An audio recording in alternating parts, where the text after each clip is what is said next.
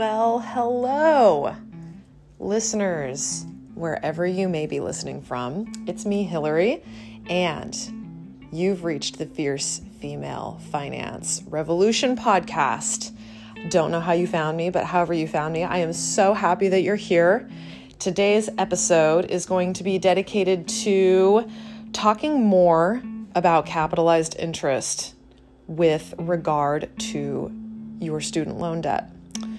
I want to share with all of you just what I learned from having numerous conversations with my student loan servicer, which started out as Sally Mae back 10 years ago when I graduated from UCLA. But also, once Sally Mae was done originating public federal student loan debt, they switched to just being a private loan servicer. They ended up spinning all of the public debt off into a company called Navient. And that was the servicer that I had dealt with throughout repaying all of my student loans. And now Navient no longer exists. Shocker right there, right, everybody? So Navient is no longer originating or servicing loans. So from what other people have been telling me and what I've been seeing online is that now there is a new company called AidVantage that is now servicing all of the federal student loan debt. I can do a whole other episode about my thoughts, feelings, opinions about just the frustration as a borrower with all of these servicers changing hands, not wanting to do this anymore, probably knowing that they're all going to default and go into bankruptcy because it's very hard for a lot of people to repay their student loans. Just with the principal alone, not even including the horrible thing that is called capitalized interest. I can only make it that, for me, at least my experience, the frustration with getting numerous different servicers is coupled with when my husband and I got our home out in the high desert. Within the first 5 months, we actually did have to pay about 5 different loan servicers. So our loan kept getting packaged and repackaged again to where, we were making new logins and new accounts seemingly every single or every other month. And only to find out that, get a notice in the mail saying that, guess what, your loan's been sold and now you have to pay this entity. We've now had the same mortgage servicer for about 3.5 years. So knock on wood, that hopefully won't change for the foreseeable future. But I do understand the frustration. And also, I think just confusion around having to find out if you haven't been logging in on a regular basis to find that your loans are no longer with that servicer that you thought they were with and that they're with someone else. So let's talk about capitalized interest. Real quick, since I always do this with every episode, I'm going to let you know where I'm at and kind of the mood that I'm in. It is Friday, October 7th, 2022, a little before noon, and I'm having my second coffee because why? Well, I love coffee. It is the one thing that brings me total, utter joy. I don't know what it is. I think it has to do with where we get our beans, and that is from a local coffee company that is located near Sony Studios called the Conservatory for Coffee, Tea, and Cocoa. I'm plugging them. They're not paying me. I just love them that much. And they roast all their beans in-house. And it is just a real treat every single time I get to have coffee. And I am coming off of a week of working nights on the newest season of ABC's The Bachelor. I was up in the mansion and doing group dates and doing all of the things, and sometimes not going to bed until 3 or 5 a.m. in the morning because that was when I was getting off of work. So I'm all messed up. My circadian rhythm has been messed up. I've been trying to get back on to a normal schedule so that I can wake up early to go take a run because I'm wanting to run another full marathon in January, and it just hasn't been happening. It's so frustrating. So anyway, that's where I'm at right now with my mind, body, and soul. I'm also starting a new show that will be up in Camarillo and 6 Day Weeks for the next 3 weeks or so. And that is also going to be a special slice of you-know-where. But the summer has been painstakingly slow with regards to work. So, when you're on, you've got to do it. And, when there's times where work is a little thin, you enjoy those times and do what you can to keep yourself busy. And this is one way that I've been trying to keep myself busy. And so I hope that this has been helping you all, or even if you just like listening in on my ramblings, which I totally appreciate too. So let's get back to the task at hand, capitalized interest. So the capitalized interest is essentially interest on interest. And what was happening with my federal public student loan debt, what has been happening to everyone's federal public student loan debt, is if you go on these income-based repayment plans that they touted as the best thing since sliced bread, aka also a way for you to not default and mess up your credit. This is kind of if you were making really low wages, which I was at the time. I was essentially making $30K a year trying to work freelance, and sometimes even less than that. I was looking at my Social Security account the other week, and I literally made zero money from 2008 to about 2014. So, yes, my loans were essentially on an income-based repayment plan. And then also I just couldn't actually do much work while I was going to school because the program was just so time consuming. So, of course, I also had to take out additional money to be able to live, which also, you obviously pay the price. So capitalized interest accrues. For me, I had gone on an income-based repayment plan, IBR for short, and I will reference that from here on out as IBR, June of 2012. That was when my grace period for my student loans had expired, because I graduated in December of 11, and then you have 6 months to get your shit together before everything starts kicking in. So I had collected my tax returns, and I filled out the paperwork that would allow me essentially to be put on IBR. And then my monthly payment was calculated that it would be no more than 10% of my adjusted gross income based off of my tax returns. Now, every income-based plan that the federal government has made is slightly different. Some cap it at 15%, some cap it at 10% of your adjusted gross income.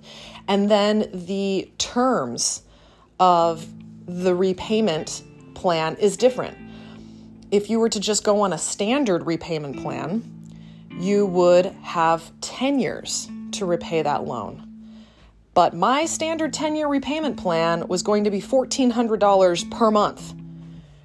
And trust me, if I really would have done the math and understood it and had someone at the financial aid office walk me through this, I actually probably would have not gone to UCLA. Because who can literally afford that? I mean, that was what I had to pay. Let's see here. My monthly rent at the time was $900 a month. Then all of my ancillary living costs, I needed to make at least $1,400 a month to even just live in Los Angeles. Let alone coming up with another $1,400 a month to have that 10-year repayment plan. I mean, I knew it wasn't going to happen. We all have to be realistic about, the fact that the freelance film industry is very fickle.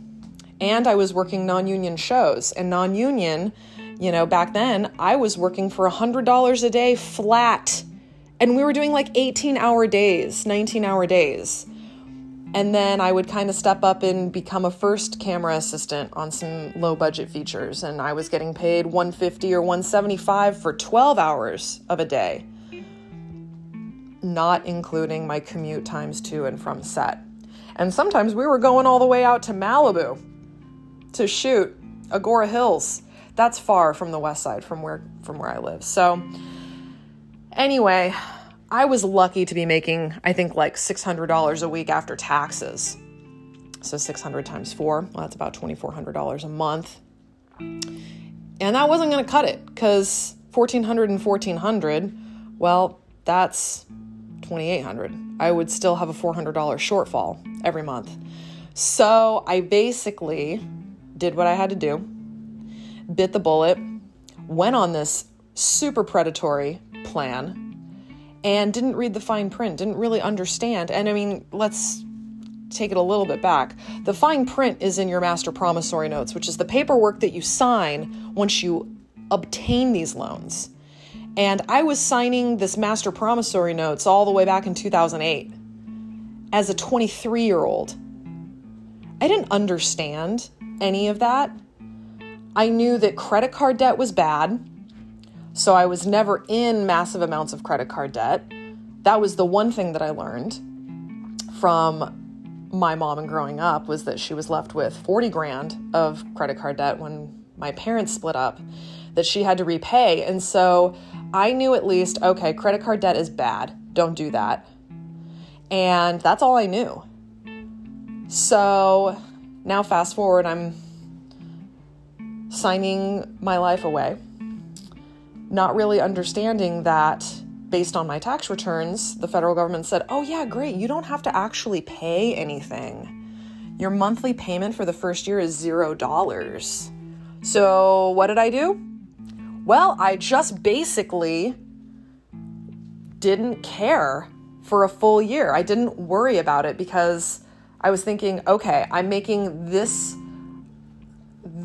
tiny amount of money, so I guess it means they're doing me a solid, and, I don't have to pay them, which, I thought it was like so great, but no, it's not great. It was not great.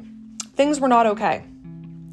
And little did I know that every single year, capitalized interest would be tacked onto the principal. So they didn't tell me that even though your payment is $0 a month, the interest on all 11 of your loans is still accruing. And every year that you then re-sign up for IBR, we're going to tack that accrued unpaid interest onto the principal of your loans. And then what you get to do, the second year that I went on IBR, I had a $120 per month payment. So I made slightly more money. And they said, okay, you can afford $120 a month. And I said, you're right. I can probably afford $120 a month. I was still repaying my 12 grand from undergrad at about that. So I said, yeah, I can afford that. I can do $240 a month. Well, little did I know that over the course of that year, which was 2013, I had more unpaid accrued interest tacked on to the overall balance of my loans. And it really wasn't until I was signing up for IBR again for the third year in 2014 that I actually saw it. I saw the balance of my loans overnight go up $15,000. And I didn't understand why. And I was freaking out. I literally was. I was sitting down with my mom, and my mom didn't even understand what was going on either. Because the way the website is set up, they don't put this in plain English on their website. I think that now there is a tools bar, or there was on Navient's site, explaining what all this stuff was. But back then, no one explained it to you unless you were smart enough or understood it enough to ask, what the heck is going on with my loans? So I took it upon myself to really dig deep, and all I saw in the payment history, I essentially had to go to the payment history. And although my payment history was a very short history, it was only, 12 monthly payments of $120 a month, I did see that there was a line item from that previous June of unpaid accrued interest tacked on to my balance. I missed it that previous year. I didn't see that happen. And then I saw another line item of that $15,000 added on. And I'm like, what the heck is going on? So I put two and two together and started really getting honest with myself about, okay, I need to figure this shit out, or else this will eat me alive. And I'm telling you, it was really emotional. Having to come to terms with it. It's like I have a graduate degree and yet I don't even understand what capitalized interest was. There was a lot of guilt and shame for me feeling less than because I didn't understand the terms that I was signing. And this is just essentially the added cost that the borrower assumes when they take out student loan debt.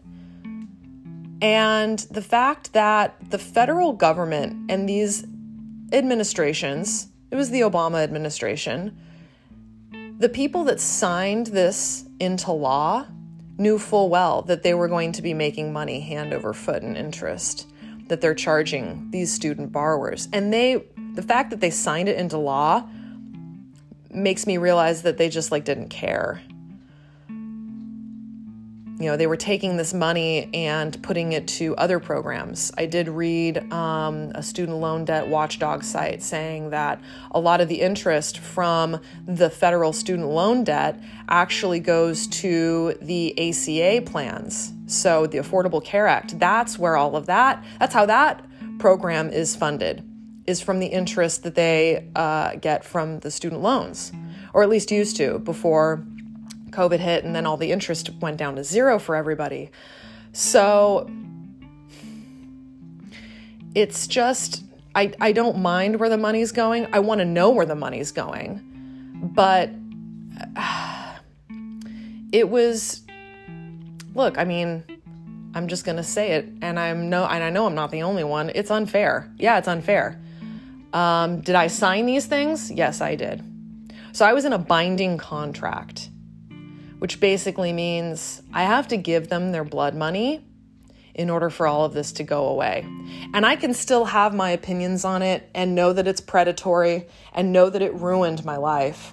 I ended up paying $75,000 in interest over the life of all me repaying my debt. $75,000. That includes the capitalized interest that was tacked on to all of my loans and also the interest that I just was paying every single month as I was aggressively paying the debt down. $75,000. And I had originally $100,000 in debt. So I almost paid double for my degree. And that's the cost of interest. That's the cost that's passed down to the borrower.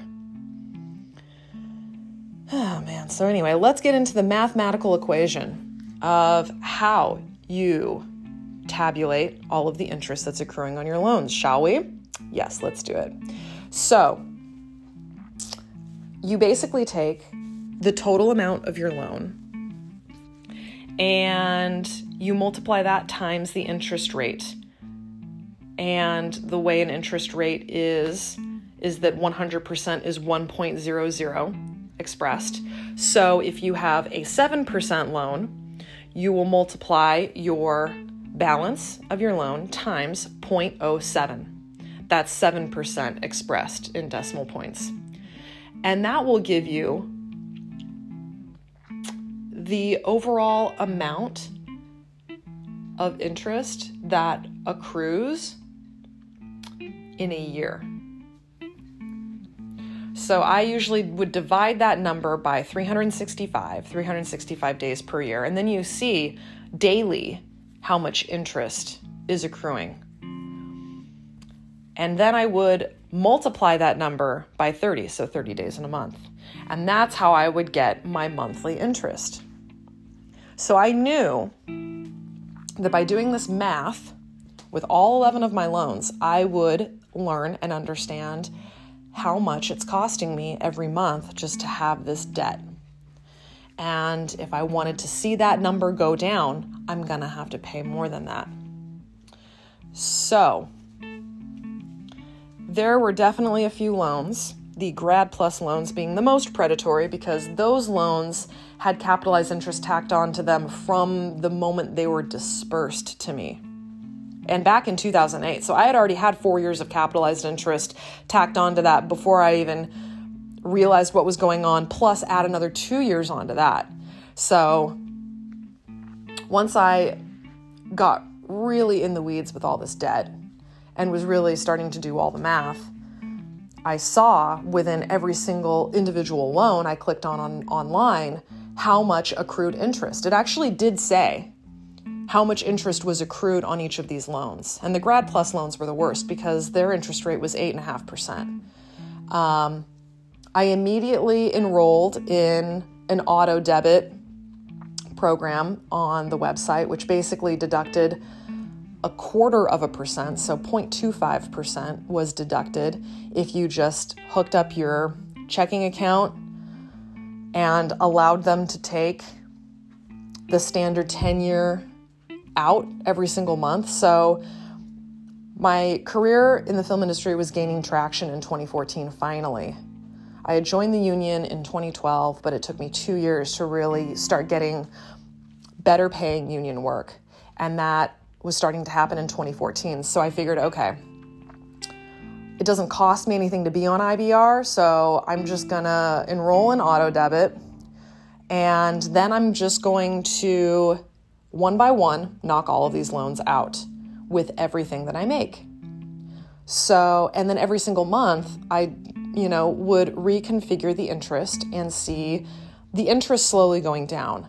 And what I had to do is I had to tackle the loans that had the most accrued interest on them first to even get them down to zero. Like I would essentially do the interest for all of them, pay the bare minimum interest on the other loans that did not have accrued interest, and then I would basically take what I could afford and put the extra on the loans that had the accrued interest. So one of my Grad Plus loans had, I think, $1,200 of accrued interest. And so it took me a couple months to just knock that out before I could even get that thing back to zero. Oh, it took forever. My mom was I think she really felt for me. I mean, she was looking at me crying about this stuff, on a regular basis, knowing that, I realized how bad it had gotten. And she was like, I'm going to try to do $100 whenever I can. I'm going to try to do this, that, and the other, whatever I can to get this accrued interest down. So I'm very appreciative of her. She definitely did help a little bit here and there. And it was the little bit that I didn't have to repay, which I was very thankful. But I did the vast majority of it. And it definitely took a while to get all those loans down to zero. So once everything was current and there was no more accrued interest, I was then able to split and make different loan payments throughout every month. And I kept up with this for almost 3 years. It took me 35 months to repay all of my debt, down to zero, 35 months. And I stuck with this for that period of time because it bothered me so much that I had already given them so much money that I didn't want to give them any more money. I was done. I was done giving them their free money. So I essentially would calculate the monthly interest. The beginning of the month on the 4th was when my auto debit of $1,400 would pull and go through. and I would do a mid-month interest only payment. So I would basically target and put just the monthly interest that would accrue on these loans, because we all know interest is accruing daily. So middle of the month, anywhere from like the 15th to the 18th was when I would make that payment. It started off a lot of money. I mean, it was like $800, $600. Things got better gradually within about a year, but it was a lot of money. And then at the end of the month, right? So for me, the way I was approaching these loans is that if I can do a mid-month interest only, my loans are only accruing another 10 or 12 days of interest instead of 25 days of interest. So I'm saving myself not paying extra interest, so that the end of the month, when I would put in my biggest payment, that would really start knocking the principal off of these loans. And I started tackling the littlest loans first. I had a $4,000 loan and a $2,000 loan that I had taken out for my last quarter at UCLA to finish my thesis project. So I tackled those loans first, and within a few months they were gone, because I was paying an extra $500 per loan per month. And I figured, I was working consistently. I could gauge how much money I was going to make the next month based off of, how long these gigs are going. So that was essentially how I did it. I would do it like on a month-to-month basis, because as a freelancer, your income does fluctuate. But that was just how it needed to go. I needed to just pay them their money, and then they would go away. And there were some weird money habits that were forged out of this. I'm not going to lie. Maybe I'll go over them in another episode. I still have this weird scarcity mindset, because the only thing I did from the age of 29 to 32 was pay student loan debt off. I didn't do anything else. Like Chris and I would see our families, we would have holidays, we would split time with his family, split time with my family. But that's it. We didn't take any trips anywhere. We stopped eating out completely. We would allow ourselves Thai food once a month, and that was like $35. And, we stopped doing brunches. Brunches with a cocktail is easily, back then it was like $100. Now it's like $150, $200. It's so much money. And you multiply that times, 3 or 4 weekends, that's like $800 that you're just seeing evaporate. And maybe you don't even really see it because it's kind of in the background. But for Chris and I, both of us were unified in that our student loan debt had to go. We weren't going to be able to move on with our lives with this debt. And that's the problem, is that so many people accept the fact that they will never get out of the debt, and so they just don't even try. And I think that's part of this like shame guilt spiral that we all kind of enter with having all of this debt and feeling less than, and feeling like, my God, like I was so stupid. Why did I do this? So I'm just not even going to try. And I want to empower all of you. I don't even really care like how much in loan debt you're in, or how little loan debt you're in. I know that to some people, $5,000 feels a lot. I mean, it doesn't really matter the fact that you just like have it. There's just shame around it. And if you have more than 6 figures of it, I don't ever want you to think that you're never going to get out of it, because you won't. You won't let yourself get out of it. Because for me, I couldn't imagine what life on the other side was going to be once I got out of debt. And if you don't allow yourself to experience what life is out of debt, I mean, it's the most freeing thing ever to be out of student loan debt. I can't even tell you all. Like, it is so freeing that even with all of the weird scarcity mindset stuff that I still do to myself, it's still worth it. It's still worth it. I'm saving for retirement. There's so many other things that I can now put my energy into because I don't have this debt looming over me. So, wow, it's already half an hour. I don't want to belabor the point, but capitalized interest. We all need to know what our interest rates are, okay?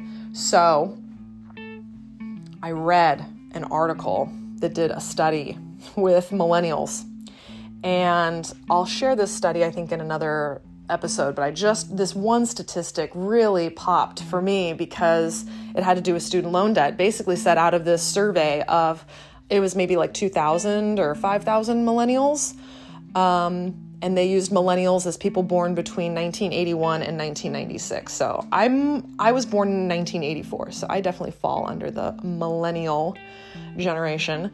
40% of people that were born in that age range do not know the interest rate on their student loan debt. 40%. Whoa. That means people are not logging in. People are ignoring it. People feel shame about it. People are embarrassed about it. And so they think, they put themselves down. They belittle themselves. They feel small. And, it's easier to feel small and to,